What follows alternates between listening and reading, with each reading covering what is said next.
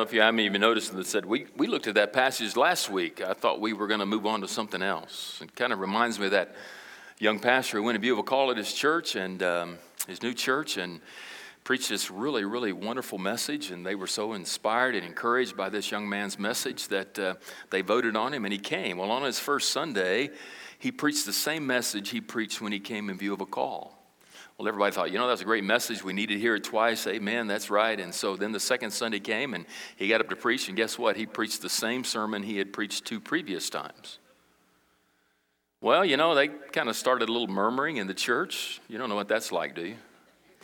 And so everybody went home. And then the following Sunday, he got up and preached the same sermon again. Well, that began to really create some controversy and some conversations. And finally, the deacons sort of began to hear some things. And so they decided a couple of them would go talk to the pastor. So they set up a time and went to see him and said, Pastor, that first sermon you preached in Viva Call was incredible. It was great. We needed that. The second time you came to preach on that first Sunday, we needed that. We really needed to hear that twice. The third time you preached it, we were a little bit suspicious. Now, the fourth time you finally preached it, we're wondering, do you have any other sermons?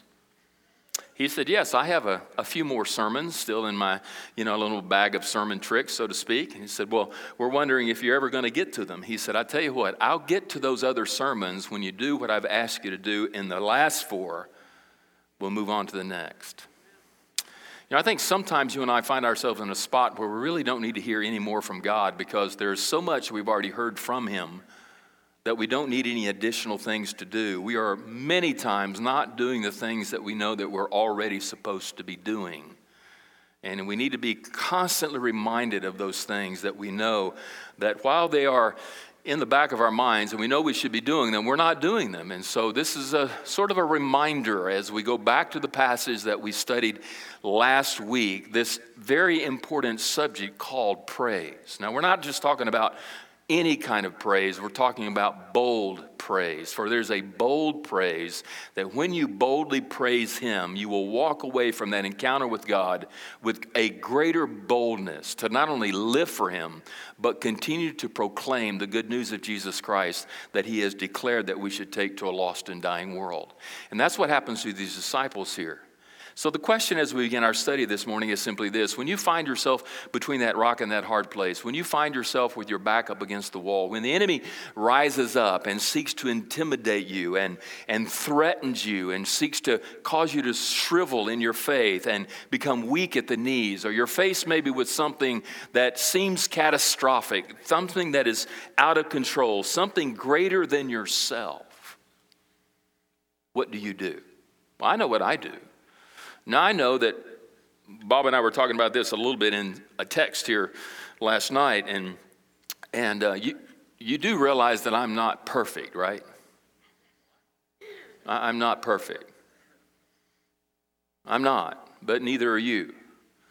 There are no perfect people, and there are no perfect pastors. We're human beings, and we live sometimes in the natural, not in the supernatural.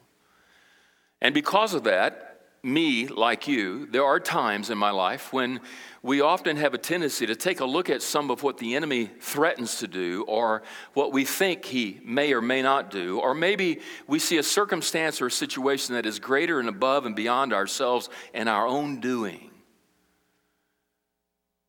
Where do we turn? I know where I turn. I turn to praise. I don't listen to secular music anymore. I just don't. I have a little thing called Pandora, and this is not a commercial for them, and it's on my iPhone, and I only listen to Christian music, and I have songs that I have selected, and because my really wonderful new Ford pickup truck, for those of you who are not up to my level, Bob, sorry, he got a red Dodge, but nevertheless, and others drive other vehicles, but it pairs with my iPhone, and so all I listen to, I don't even have my antenna anymore. I took it off. Because I don't listen to secular music. I don't listen to radio talk. All I listen to is praise music. And if you see me in my truck, you may see me sometimes totally oblivious to anything around me, just what's in front of me. And I'm singing sometimes at the top of my lungs in my truck as I'm praising God. Because there's something about praise that revitalizes and encourages and uplifts those of us who do it. Or it's not just something that we do on Sunday morning. It's a lifelong practice of something I believe we should do every day. And if you don't have the habit or the practice or the desire to worship Him outside of this auditorium, then I'm saddened for you, and you do not know what we're about to describe nor talk about today. For bold praise in your life results in a bold faith. And these Christians had their backs up against the wall for the first time since Jesus died and rose from the dead. And I believe they were feeling somewhat invincible. But God has reminded them in Acts 4, 23 to 28, after Simon Peter and John had been released, that they need to seek Him as much now as they ever had before. And He's teaching this church about praise as He teaches us today. So there are 6 things that I want to talk about real briefly about what bold praise is. Number 1, bold praise grows out of belief. Bold praise grows out of belief. It is a belief, now get this, it is a belief that you are at the end of your rope. Not at the end of the rope, the end of your rope. And I think one of the things that motivates us more than anything else to experience and to give God this bold praise is when we finally get to the point where we recognize that in and of ourselves we are hopeless. We are doomed unless God prevails. And I think one of the reasons why we often have a tendency not to praise Him as we should is because we lack a sense of genuine desperation. Unless God intervenes, nothing will happen. And we who live in the Midwest are people who pull ourselves up by our own bootstraps, and we like to do it ourselves. And it isn't until God breaks us and brings us to our knees in total desperation do we then cry out to God in praise. Notice what happens in verse 23. When they were released, they went to their friends and reported what the chief priests and the elders had said to them. And when they heard it, we'll stop there in verse 24. And when they heard it, we see that Simon, Peter, and John were released from prison. They then reunite with their friends, their brothers in the faith. They report to them what happens, but don't miss what is said in the beginning, in the opening verse of verse 24. And when they heard it with understanding. For the very first time, they realized that opposition was serious. I can imagine, as I mentioned in my introduction, that more than likely these people were feeling pretty much invincible. I mean, if you can imagine, they were feeling defeated when Christ was crucified and He was buried and His dead body was put in a tomb. And they dissipated and they were devastated and they thought it was over. And then He rose from the dead. And they spent all that time with Jesus. And He was instructing and teaching them. And then He promised them this beautiful gift of the Holy Spirit. And so they go to the upper room and they're praying and they're waiting. And then finally the 120 were there and the Spirit descended upon them in Acts chapter 2 like tongues of fire and landed on them. And they not only received the beautiful person of the Holy Spirit, they were filled with the Holy Spirit. Simon Peter then steps out and then preaches the first message filled with the Spirit. And we know that thousands were converted? What a revival. We see that on top of that, more things are beginning to happen, and it seems as if they are being unopposed, that the adversary has been defeated, and they are experiencing these incredible results in what they're doing. And then all of a sudden, here comes this opposition. Simon Peter and John are preaching on Solomon's court, and they are arrested in the middle of their message, and they are put into prison, and they stand before this Sanhedrin 71 of the who's who of Israel, giving an account of their testimony of Jesus, and they are filled with the Spirit, and they testify about the resurrected Jesus and in whom they crucified. But unable to do anything about it, they have to release them. And so Simon, Peter, and John then make their way to their friends and their fellowship of Christians and say, you know what? We have been threatened. It's the first time they've been threatened since Christ rose from the dead. Now, we've talked about this, I did a couple times with some people this week. We often have a tendency to think that these incredible apostles were people different than us. that they were anything but human, but they were human beings. And just because you received the Spirit and been filled with the Spirit doesn't mean your humanity just disappears. And I can imagine that with this incredible revival of 8,000 plus people saved and this invincibility and this success rate that the early church is having, they're pretty much thinking it's going to be like this from now on until all of a sudden they are awakened to the reality that there is an opposition that rejected Jesus and is resisting them. And if they continue to do this, they're going to die for their faith. And they've not experienced this yet. And all of a sudden, their instant response and reaction to this opposition from these opponents to the gospel who have threatened them with their lives begin to praise him. And this praise grows out of a belief of desperation. That God, they are greater than us, they outnumber us, they outman us, they outweapon us. They have the authority and the power, but yet you, God, are the ones that we need to turn to. And I guarantee you, if you don't have a sense of desperation in your own soul and your own spirit this morning, you haven't really worshiped him. Number two, bold praise not only grows out of belief, but it generates community, or it generates unity. Look at the verse in verse 24. The verse then continues, they lifted their voices together to God and said. They lifted their voices together to God and said. They shared their concern with God. They lifted, they looked up and they lifted their concern to God and they lifted their voices. They sounded out to God what their concern was.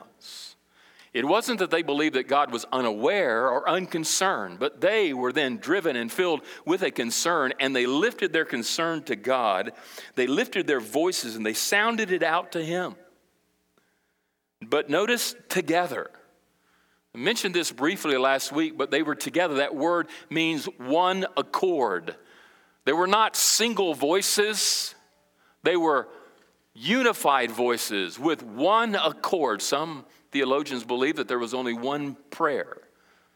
I have a tendency to contend with that because the words that are used here and the constant reference here is to they, not to one, but to they. It's the plural over and over and over again. They lifted their voices together to God. It was a togetherness here. And notice they lifted together and they said, they spoke. And as I mentioned last week, I'm not sure there were any instrumentations at all. And the only thing they lifted up to God in praise was the words that they spoke. And these words spoken could have been singing. They could have been songs of praise, but they lifted their voices in praise to God. The enemy has sought so far to divide so that he can conquer. How do you get that? Well, if you remember that there was a unified front when they were on Solomon's porch, and Simon, Peter, and John, they were preaching the gospel, talking about the resurrection of Jesus, and they were arrested. And upon that arrest, they drug them into prison, right? Separated them from the other believers. Believing and thinking that separating them from the other believers, they can intimidate these two because, the reason they released them was because, out of fear of the crowd. But they weren't afraid of the crowd when it was just Simon, Peter, and John. And that's what the opposition likes to do. He likes to divide and conquer because he knows that if he can divide and conquer, he can render our praise less powerful and often less effective because there is strength when we come together and we offer to God praise. That's why we gather here on Sunday morning. And there's a rhythm about life. And those that don't understand the rhythm about the Christian life are missing out, and their lives are more powerless, and their lives are not quite as bold. For example, when we come in here on Sunday morning, we leave here and we go out where? Into the world, right? And the world that we lived in, even though it's Wichita, Kansas, isn't quite as Christian as we would like it to be. And there are testings and tribulations, and there are trials, and there's hardship, and there's bad news, and there's disease, and there's sin, and there's broken relationships, and there's jobs, and there's family, and there's all of these things. And so we're out there Monday through Saturday, out there in all that worldly stuff, and then we come together on Sunday morning to do what? To gather together to praise. And then we go back out in the world again, and then we come back together again on Sunday, and then we go back out again, and then we come back in. And it's that rhythm that actually brings boldness and strength into the life of the believer, so that as together we lift our voices to Him.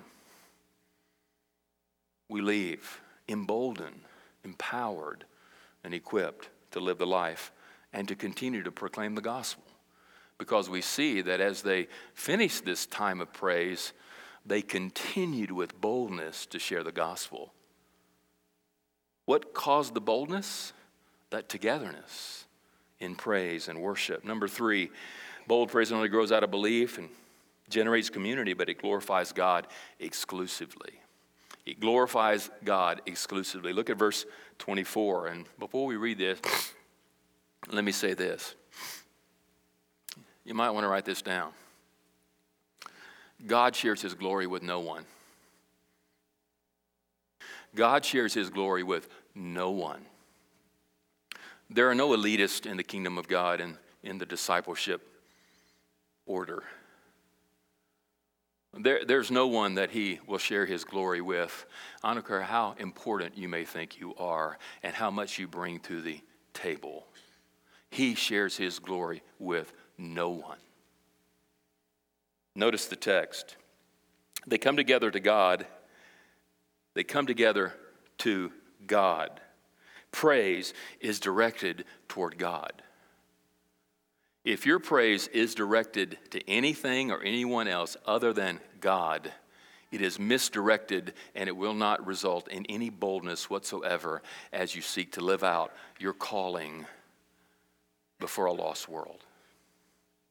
Not only does praise is directed toward God, but it's devoted to His reign. Notice, to God, and they said, Sovereign Lord. They declared that He was Sovereign Lord. They were declaring that you are Lord over my life. You are the one that dictates and controls the outcome, but you are the one who is Lord in my life. We humbly submit to your leadership. We submit to your lordship. You are the one who reigns over us. And that's hard for us, especially in the Midwest, because we don't like anyone to tell us what to do. I know I don't. It started when I was born. How about you? It did. And for those of you who are raising children, you know how difficult it is because they want what they want, don't they? And if you could just beat them into submission, you would try, but it doesn't work. And here they say in this aspect of praise, Lord, you are sovereign over my life. I am yours and you are mine. You reign in me. And praise also is defined by a belief. Notice the belief who made the heaven and the earth and the sea and everything in them. That's incredible. Why was that necessary? They were defining their belief. Their belief, what? Not only do you reign in and over me, but you reign and rule over everything, including that Sanhedrin, those 71 dudes of the who's who of Israel who have said, if you keep proclaiming and preaching the gospel, you will die. And they are saying, not only do you reign over me, but you reign and rule over my circumstance. They're not the final authority, God. You are the final authority. And we often have a tendency to think that the physician is the final authority. Right, Clint? Why was that song important to you? Because you have a physical condition you're struggling with, and people in here may not know that. There was passion in his song. Why? Because he's in in between that rock and that hard place. He's in a position in his life where he's learning about praise, and we didn't have opponents and obstacles and difficulties, we probably wouldn't praise much. But he's Lord over your circumstance. He's Lord over your situation. I don't care what the doctors say. I don't care what the enemy says. I don't care what the opponents of the gospel say. It doesn't really matter what they say about Immanuel, because he is sovereign Lord and he reigns here. And he is in control of our future, not us. Because praise glorifies God exclusively, and he shares the glory with no one. And anytime we begin to look in the mirror, or anytime we begin to dispense praise to others, we are taking the glory from God, and that is a dangerous position to stand on because it carries no weight with God. Bold praise always glorifies God. Number 4, bold praise grips onto God's word. Notice verse 25. Who through the mouth of our father David, your servant, said, by the Holy Spirit. It's not by accident that he's quoting from. They are quoting from Psalms 2, 1 and 2. Maybe because of the cleft notes. I don't know how much of the psalm they must have shared with God in their time of praise, but really the word of God was one of the elements. It was the foundational aspect of their praise, and the word of God should always have its prevalent position in our praise. Our praise should be biblical. Our praise should be scriptural. Our praise should magnify and glorify the gospel. And anything less than that kind of praise isn't the kind of praise that emboldens and equips and energizes and encourages the believer.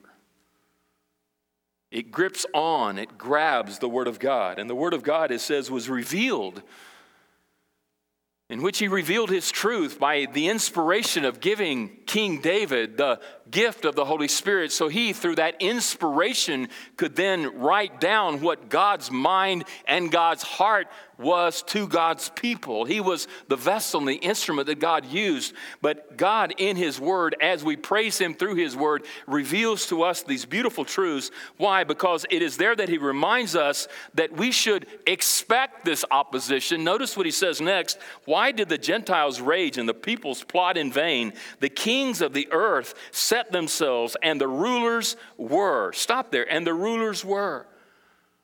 In Psalms 2, 1 through 2, he's already helping us understand, as they are helping themselves in their aspect of praise, God was not surprised by this. God foreknew this. He already told this, that it would happen. So we should have been aware. We should have been ready for not if, but when when adversity comes. It's going to come. It's going to come. And when Scripture becomes a part of our praise, it reminds us that the enemy is real and opposition is going to come, and we must prepare for that. And that's one of the aspects of why we praise. But in the last part of verse 26, it says, gather together against the Lord and against his anointed. It reinforces our faith when we praise, because if you take a look at what it says, all together against the Lord and against his anointed one, he's reminding us, as they are reminding themselves as they pray, this battle is not ours. It's not ours. The battle you have with the doctor is not yours.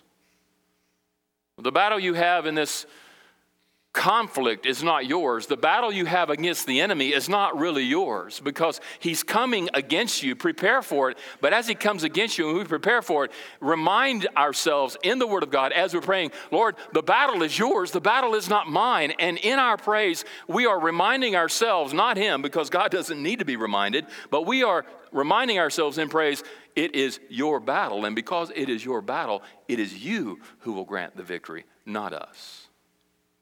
And time again in the Old Testament, we'll see that if we have time at the end. People who put their trust in the Lord and praised him in the midst of the conflict, in the midst of the battle, in the midst of the difficulty, in the midst of the trouble, each and every time, God did not forsake them. He saved them. God's word anchors our faith in troubled times, and it facilitates our praise. Number 5, it gives unquestioned hope. Bold praise gives unquestioned hope. It's interesting in verse 27. They continue Psalms 2, verse 1 and following. But here they give an application to the psalm, because the psalm is a messianic psalm. It was God giving King David a messianic psalm, a psalm about the future Jesus who was coming to the planet Earth, who would die for their sins, who would be raised from the dead. Verse 27, for truly in this city there were gathered together against your holy servant Jesus, whom you anointed, both Herod and Pontius Pilate, along with the Gentiles and the peoples of Israel. Their praise here is exalting the Savior. It's exalting the Savior. In the midst of their praise, as they are anchoring their praise in the Word of God, they are looking to Jesus. And as they look to Jesus, they are reminded that He was the anointed one that God sent. He was the one that God had appointed to be the Messiah, and He came, born of a virgin, lived a sinless life, to then be arrested, tried, condemned, murdered on a cross for your sins and my sins. They put Him in a tomb. They rolled the stone over the tomb. They sealed the tomb, and they put guards on it thinking, it's over. We have succeeded. It's finished. Can you imagine how proud they were when they marched back to their homes, or maybe back to their kangaroo court, and they sort of, assessed the day and their success, and they were patting themselves on the back and throwing a party. We finished this Jesus thing, to only be surprised 3 days later He rose from the dead. And He appeared to disciples, and he preached and He taught and He helped, and then He ascended to heaven. And now these disciples are now in the temple court, standing on Solomon's porch, proclaiming that Jesus has been raised from the dead. They arrest Him, only to hear in the midst of this kangaroo court that in fact Jesus, whom you rejected and resisted, has been raised from the dead. He's not dead, He is alive, and He lives in and through us. They were exalting in their praise the resurrected Jesus. And what did that do? It emboldened their faith. It gave them hope. Because you see, those same people that are against Jesus are against us. Why? Because they're against Jesus in us. And they may have threatened us, they may accuse us, they may say you're going to kill us, but even though they thought they killed Jesus, they can't stop the advancement of the gospel. Or they can't do any more to us than what God allowed to be done to Jesus. And even though that may come, they can't stop the advancement of the gospel. And it gave them incredible, unquestioned hope as they were praising. That's what praise does.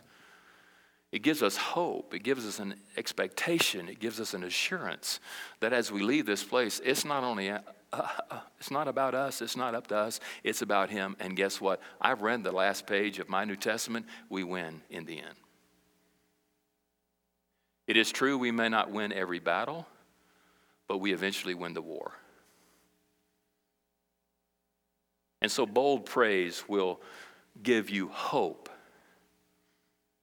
in very troubled times. But lastly, bold praise will guide my trust in God. It will guide my trust in God. Because when we're in between that rock and that hard place, and we find ourselves with our backs up against the wall, and the doctors or whoever says there's no hope, there's nothing we can do, where do we find trust? In whom do we place our trust? We put our trust in God. And notice at the conclusion of their praise, because this is where their praise ends, whether this is a prayer that included praise or it was a praise that stood on its own, it doesn't really matter. But a part of their prayer was praise, the beginning of this encounter with God. In desperation, they're coming to Him, and they're saying, Lord, we trust You regardless of the outcome. Now, I call that trust. I trust You regardless of the outcome. Because you see, the enemy wants us to look at our circumstance and our situation, and even look at the enemy and lose all trust in God.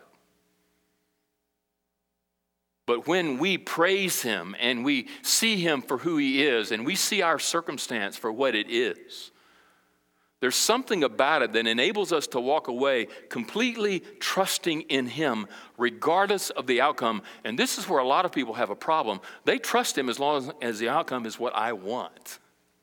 And I can trust you. But what if it's not what you want? What if it's not what you want? Because there were many who were martyred for their faith in Jesus.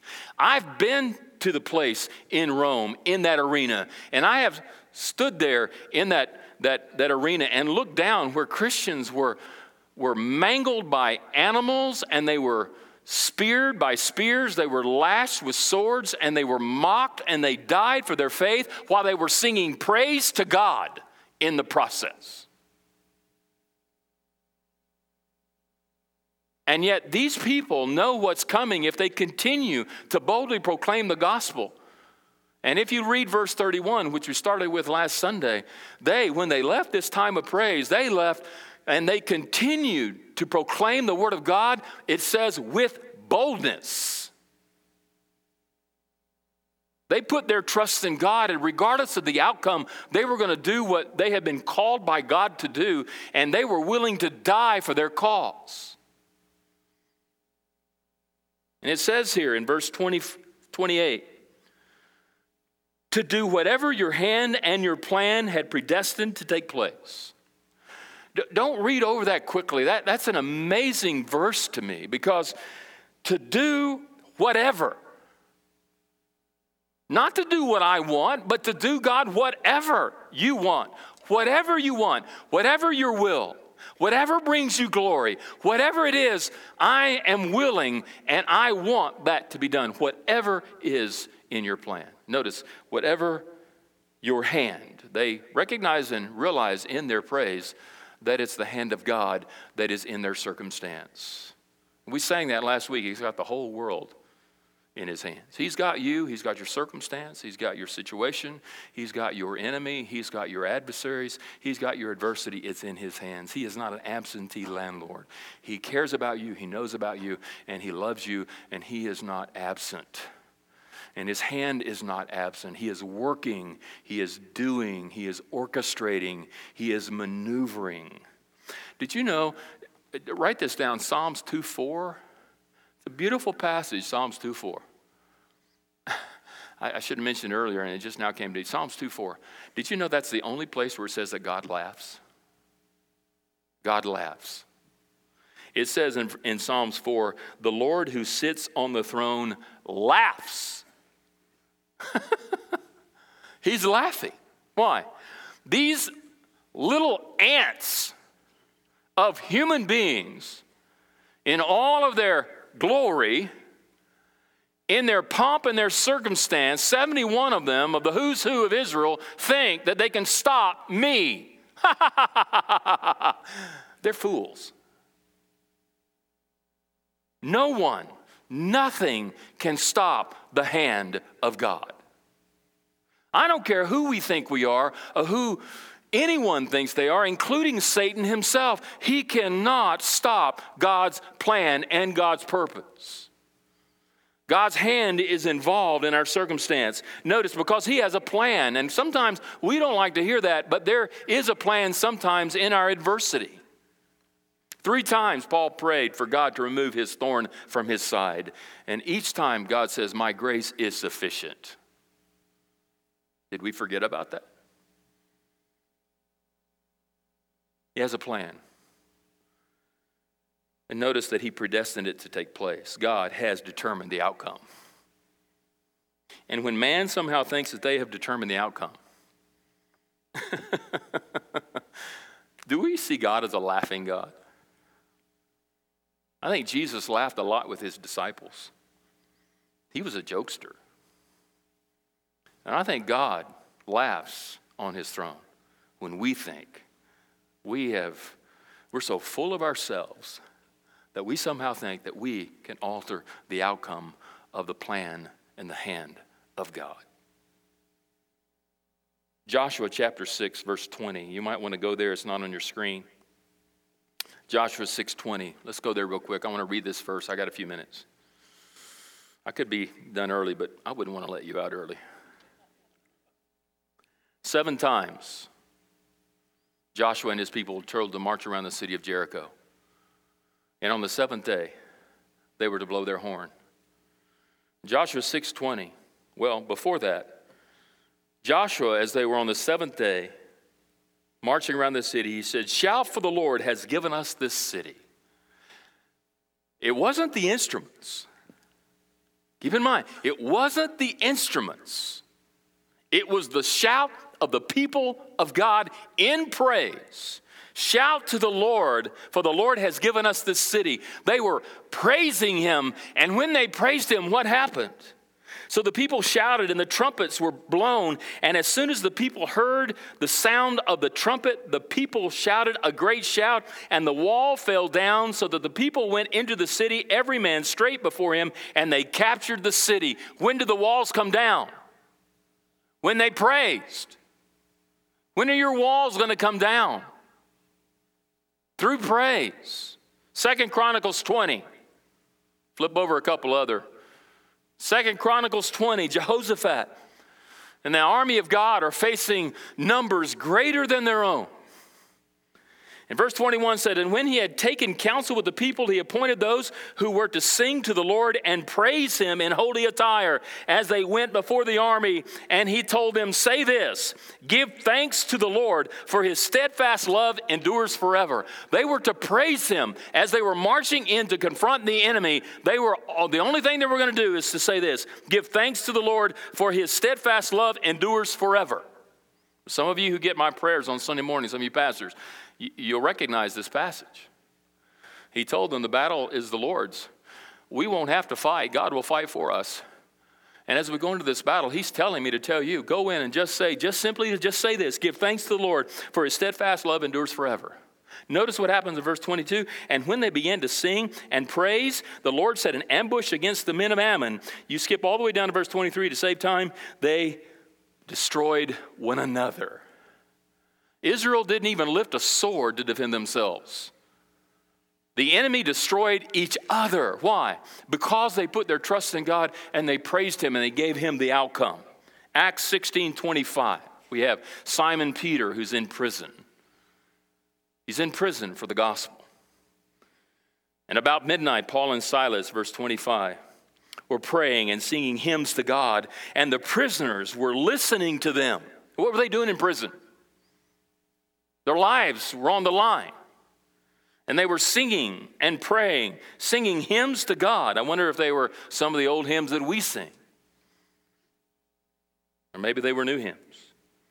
And while they were doing that, notice suddenly there was a great earthquake, so the foundation of the prison was shaken, and immediately all the doors were open, and everyone's bonds were unfastened. The shackles became loose when they started to pray. You think you're in shackles, you think you're enslaved, you think you're in bondage, you start praising God, and the shackles will drop every time.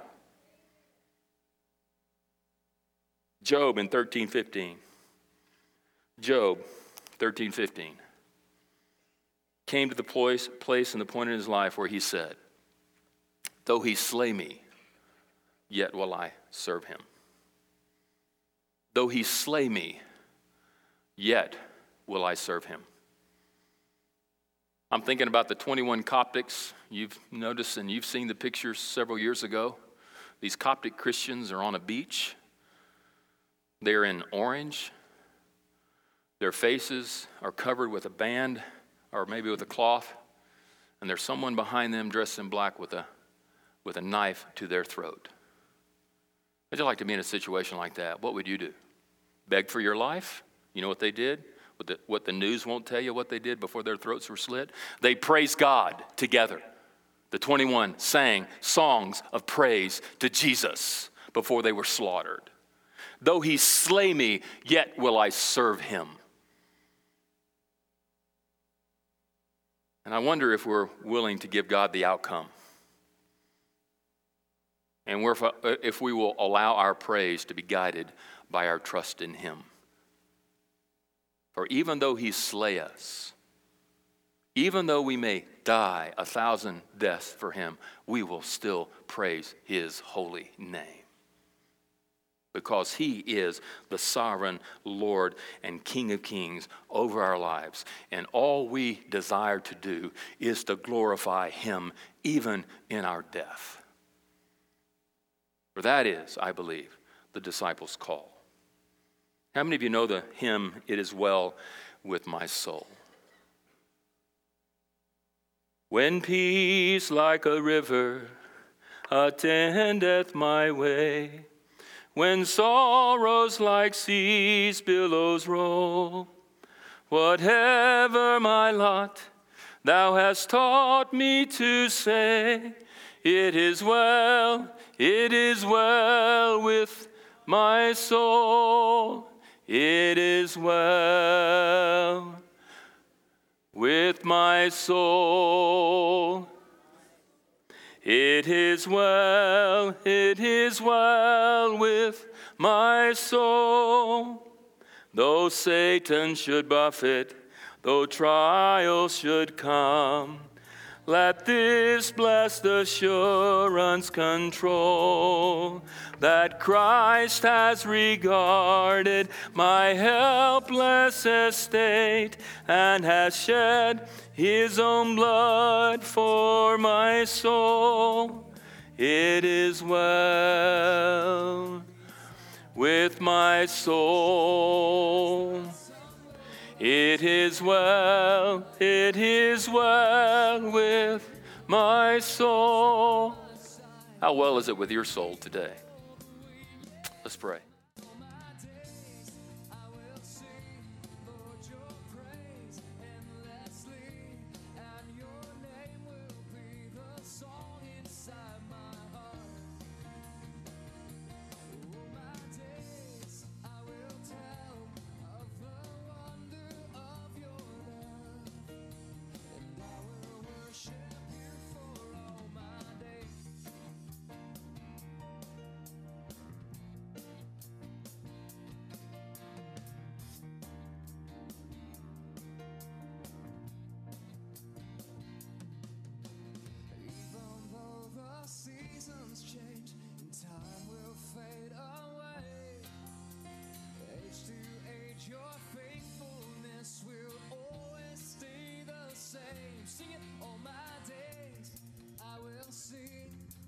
Your praise endlessly, and your name will be the song inside my heart.